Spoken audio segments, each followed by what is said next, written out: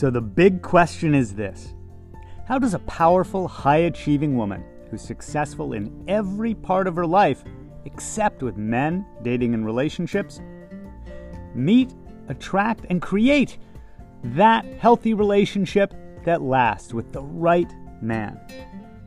That is the question, and this podcast will give you the answers. My name is Barry Price, and welcome to Her Dating and Relationship Secrets.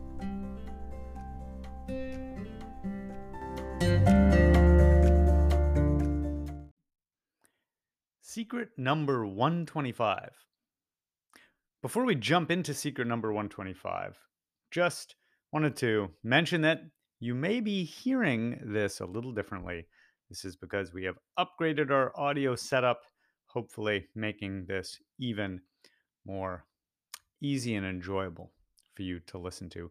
We're going to continue improving the podcast every way we can. If you have any suggestions, requests, or feedback about the podcast, always feel free to send in an email to barry@barrypaulprice.com and let us know your suggestions. Let's jump into today's secret.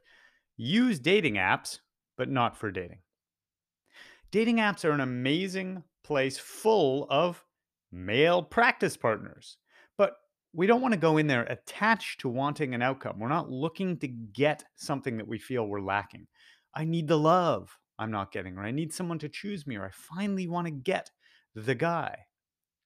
Instead, we want to develop ourselves, choose a practice game of a quality we know we need to work on. How have I not shown up in previous dating and relationships? Is it that I lose confidence as soon as I really like or want a guy? Is it that I don't fully express what I'm thinking and feeling?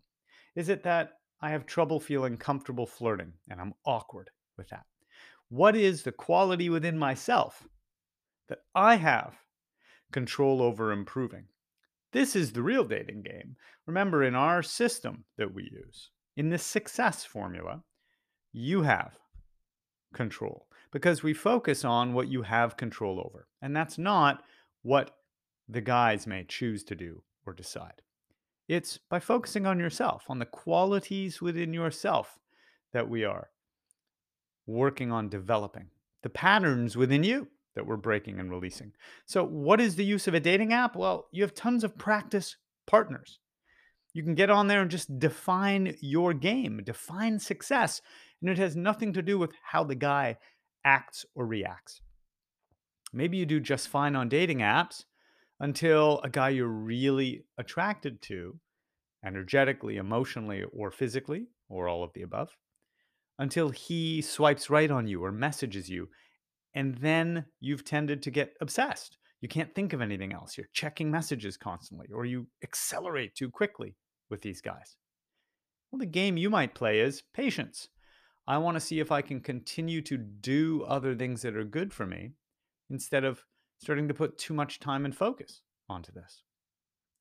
Sometimes these mini games, these decisions to use dating apps just for our own development, for our self development, our personal development, are the perfect way for us to make progress in that area or quality that we know is our best self.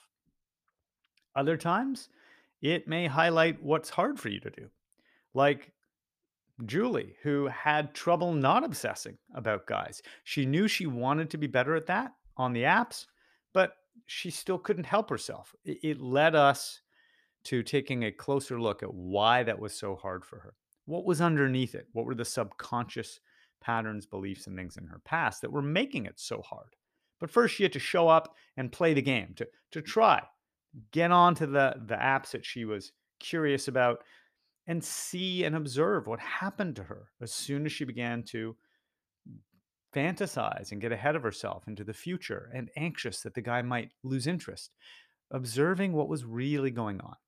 It is a place for us to practice and play so that we can improve. The better we get at anything, the better our results get. So instead of focusing on the outcomes, let's focus on you getting better and better at who you are, how you are, and making sure that you can win at the dating game.